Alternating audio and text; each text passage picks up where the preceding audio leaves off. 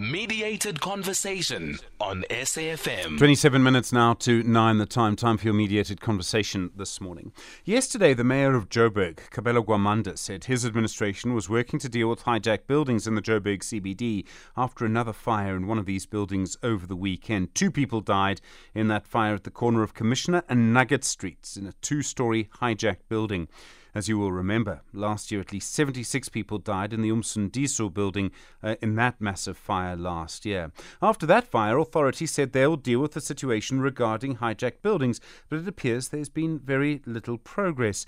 This is a very complex problem. You have buildings where the owners have disappeared. They've been taken over by landlords who use violence to extract money from people who live there. The people who live there are absolutely desperate to live there, so you can imagine all of the complications of this. And this situation is replicated or copied in so many parts of the country. You'll see it in Durban, you'll see it in other places as well. So then, has anything changed in the Joburg CBD, or is the situation exactly as it was last year? First this morning, you'll hear from the Mayor, Siyabonga Mahlangu. He spoke to SABC News yesterday. Then, Siyabonga Mahlangu is the General Secretary of the Inner City Federation. It's a civil society group of people who are also trying to reclaim hijacked and non-compliant buildings.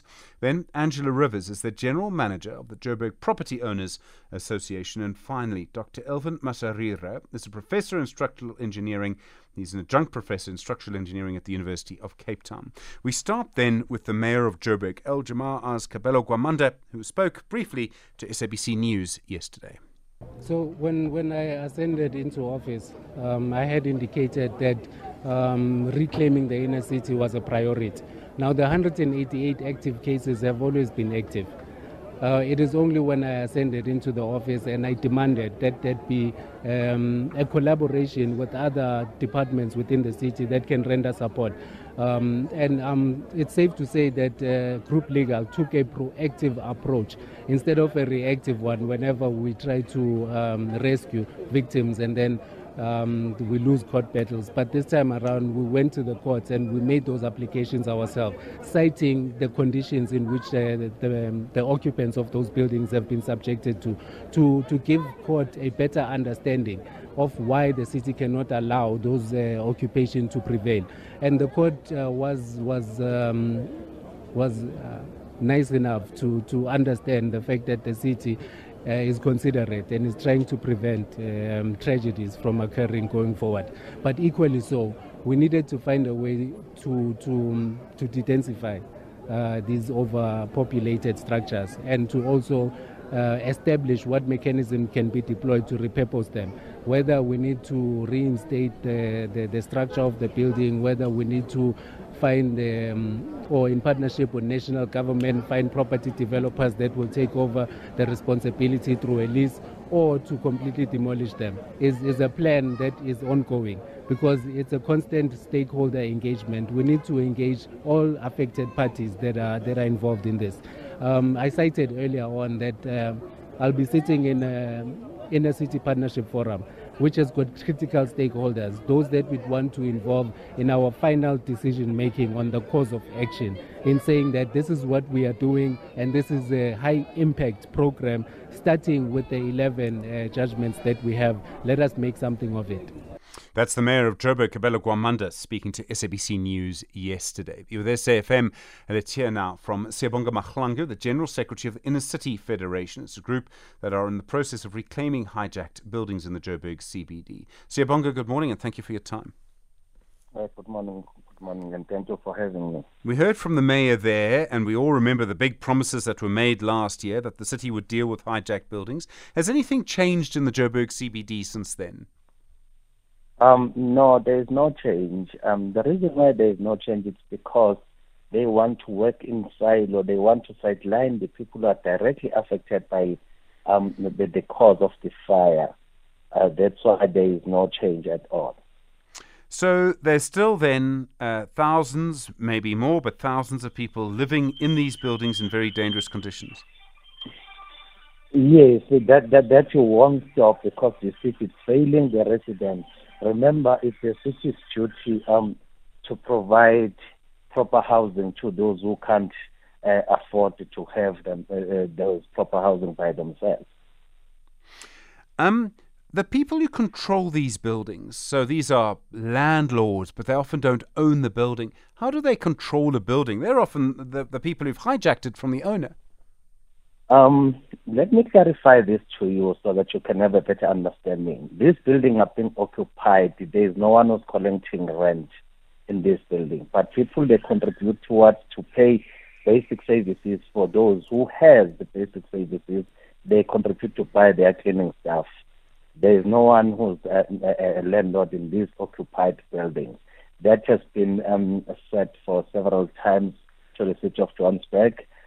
We even said to them they should come to board so that we can work together and prove what we are saying to them. But they don't want to punch in and work together with us.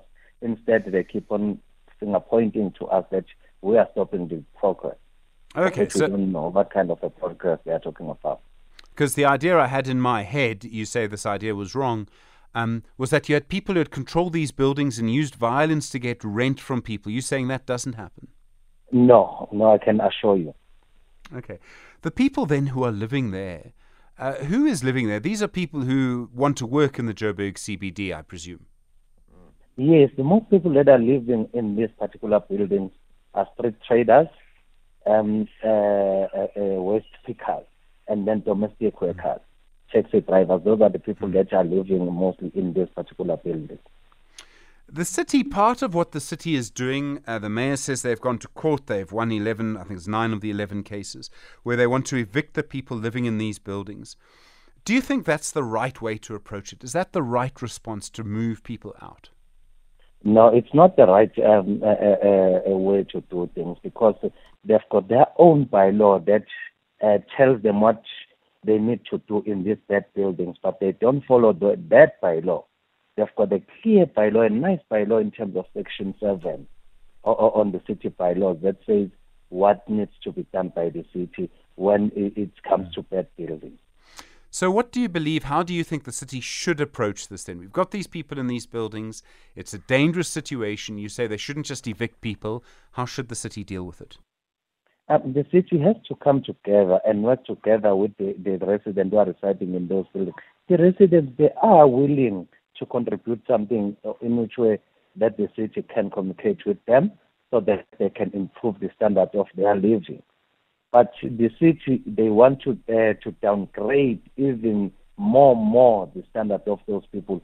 If they are evicting them, the only temporal emergency accommodation that has been given to them, it's tents or shacks. So they are not improving any standard of living if they are doing so. I presume then the people in these buildings don't trust the city at all. That's correct, because of the way that they're conducting themselves.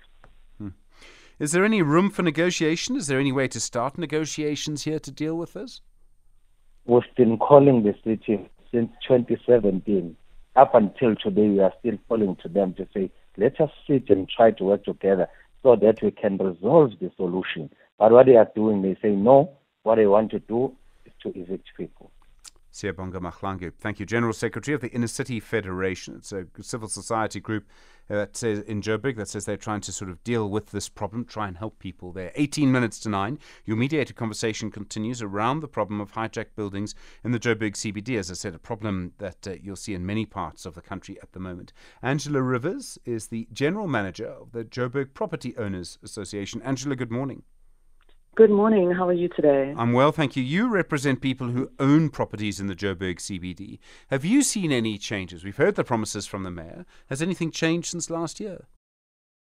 So what we have seen is there was a mad rush the month after the fire where the city put together a multidisciplinary team that went and did building inspections, building by building. It consisted of building inspectors, health inspectors, the various health departments, City Power, Joburg Water. It was a big team. They had big, bright bibs on, and they went from building to building. But what we noticed was they were going to our members, well-managed, well-looked-after buildings, and finding us for really silly things like the property is on a zoning for commercial, but we're using it as a residential. Even though we've done an application for residential use, they were then finding us for incorrect usage. We did see one or two hijacked buildings that they did go and inspect. One that I know of, Remington House, was eventually evicted on the 15th of November last year. And I can tell you people were paying rent there. They were paying about 600 Rand a month rent, because I went into the building the day after the eviction to see the state of it and to speak to some of the residents. So people were paying rent. The hijackers in that property were making about 600,000 Rand a month, tax-free, not paying utilities. There was no water or electricity in the building at all.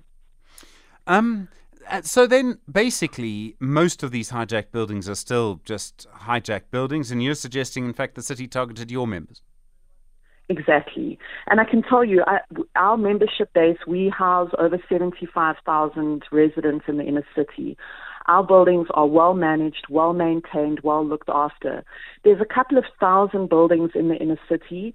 The list that I have, there's only about 60 hijacked buildings that we know of in the inner city, half of which are owned by local provincial governments. So they're city-owned buildings that have been hijacked.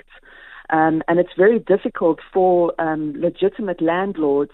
You know, we have a huge issue at the moment where insurance companies are threatening to pull out of the inner city because it's now become a fire risk, where our members' buildings, if there is a fire, it's put out immediately. We're very fire compliant, and this is where there's kind of this really misinformation going around.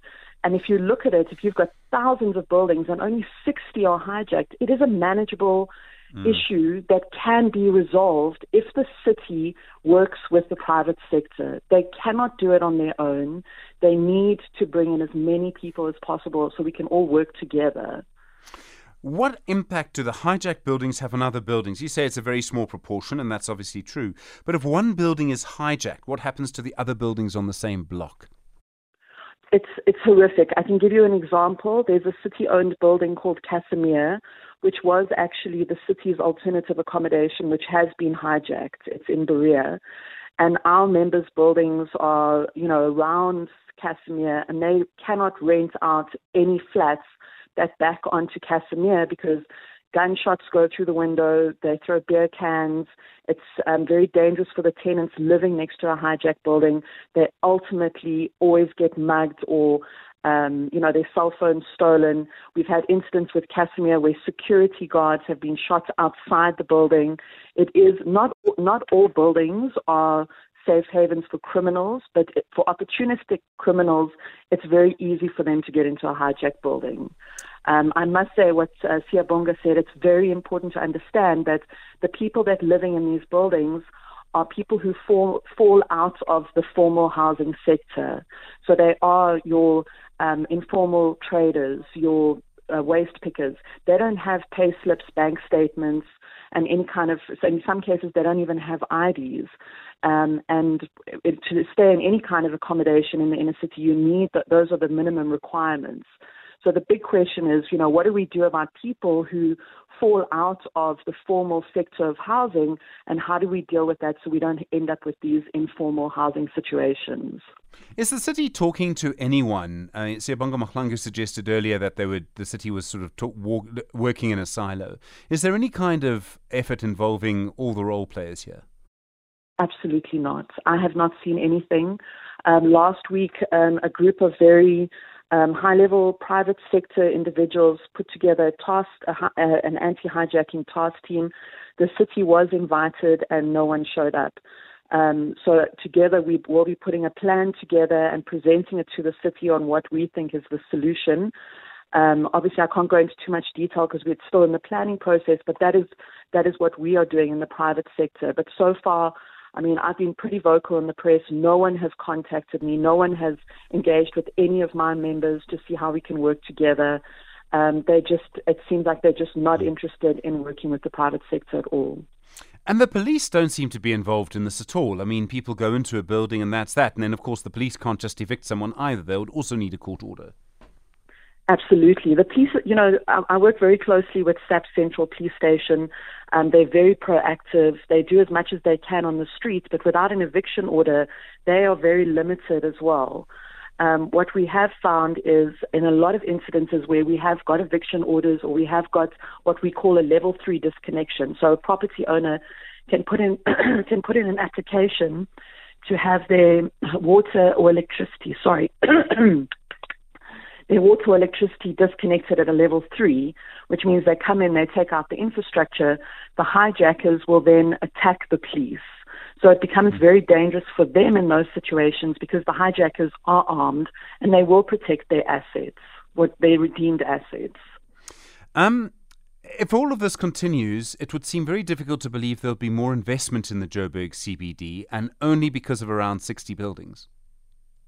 That is correct. And, it's very difficult for us as an organization because our members have pumped billions and billions and billions of rand into the inner city. I mean, you just have to look at places like Jewel City, the work that AFCO does, the student accommodation. There's the assets and the money that they've put into upgrading these buildings. We can't afford to walk away. So our only option is to keep fighting for the city to fix up these buildings and to fix up the inner city. It's just, especially now with the risk of insurance companies pulling out as well, we've got to fight this as much as we can because we can't afford to let walk away and let the city become totally ruined. Angela Rivers, thank you very much indeed. The General Manager at the Joburg Property Owners Association. Really appreciate the time. 10 minutes to 9. In a moment, your mediated conversation will continue with the structural engineer, Professor Alvin Masarira. Mediated Conversation on SAFM. Continue your mediated conversation this morning around the situation in the Joburg CBD. 8 minutes to 9. Looking at hijacked buildings. Professor Alvin Masarira is a professor in structural engineering at the University of Cape Town. Professor Masarira, good morning and thank you for your time. Good morning, Stephen, and thanks for having me. These buildings were built a long time ago, and they're often built as office blocks or some kind of administration building, but now people are living in them. Is it really safe for people to do this? These buildings weren't designed for accommodation. Yeah, it's a challenge we are facing. Now, the buildings were never designed for accommodation. I mean, some of them, I don't know all of them. So they're not compliant. Besides the fact that they were not built for accommodation, I mean, they haven't been maintained over years. So, because there's a difference between the building design and maintenance issues.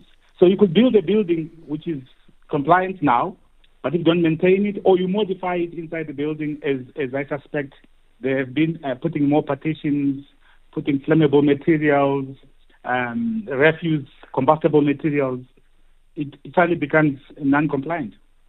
So I just want to talk a little bit about the structure of this because you are a structural engineer. So you have a building, let's say it's 10 stories high, say it was built 50 years ago, 40 years ago, whatever. What kind of maintenance, what kind of checks do you need to do on the actual structure of the building to make sure it's safe? Okay. Structurally, it might be safe in terms of load bearing, in terms of that it can carry the weight. But when it comes to fire, there are a couple of things which need to be in place. First of all, the partitioning, for example, it must be fire resistant to an extent. Okay, I mean, at some point things bend. Partitioning walls, fire doors, escape routes, fire protection systems. Do you have sprinklers? Do you have fire extinguishers? And all that needs to be in place. So what you get is the landlord is responsible to make sure that the building is compliant. So there must be checks, inspections, maintenance done. And if it's not done, then the landlord is liable. So the bricks and mortar might be fine, but if you start having drywalling inside, because people put cardboard boards to create more rooms inside the building. That should not be allowed because it's not safe in terms of fire. We're talking about fire only here. Yeah. And I mean, also, I'm sure that in some cases, people desperate for accommodation are living in the stairwell. They'll be living between floors even. There'll be people sleeping there just because there's nowhere else. Yeah, exactly. And so you're basically closing down the escape routes. And as soon as you start having, you see, household goods generally are flammable. You have clothing, you have bedding, you maybe couches and chairs. You basically create what we call a fire load. So basically, you're creating fuel for any minor ignition, which might be. Oh, and another thing as well, people start cooking using gas or illegal connections for electricity. Now it's a nightmare. And when it's cold, they even make real fire from firewood inside those buildings. Overcrowding. No, it's a nightmare. The other thing is, a lot of buildings have these sprinkler systems in them. That would have been a requirement. But those don't just work. Someone needs to check them quite often, otherwise they won't work. Yeah, they need to be checked. You see, with public spaces, if they're public spaces, let's say schools, hospitals, even shopping malls, there is we know who to complain to, or to say who is checked this. It's easy to actually to demand that a school is compliant, because there are many stakeholders there. But if it's a building in the middle of CBD Johannesburg and no one knows who owns it, City Council with its inspectors must actually inspect those buildings and then call the landlords to task if they are not compliant. But I don't think it happens as well as it should. Within all of this, to try and, if for example, these buildings are reclaimed, to try and make them compliant again would actually cost a lot of money. I mean, it wouldn't be it would take a long time to do as well. Yeah, it would. And I don't think the big challenge the city is having is not a big cost. Look, we can reclaim them. The problem is what you do with the people who are living there. I think that's the socio-economic political dynamic which is at play here.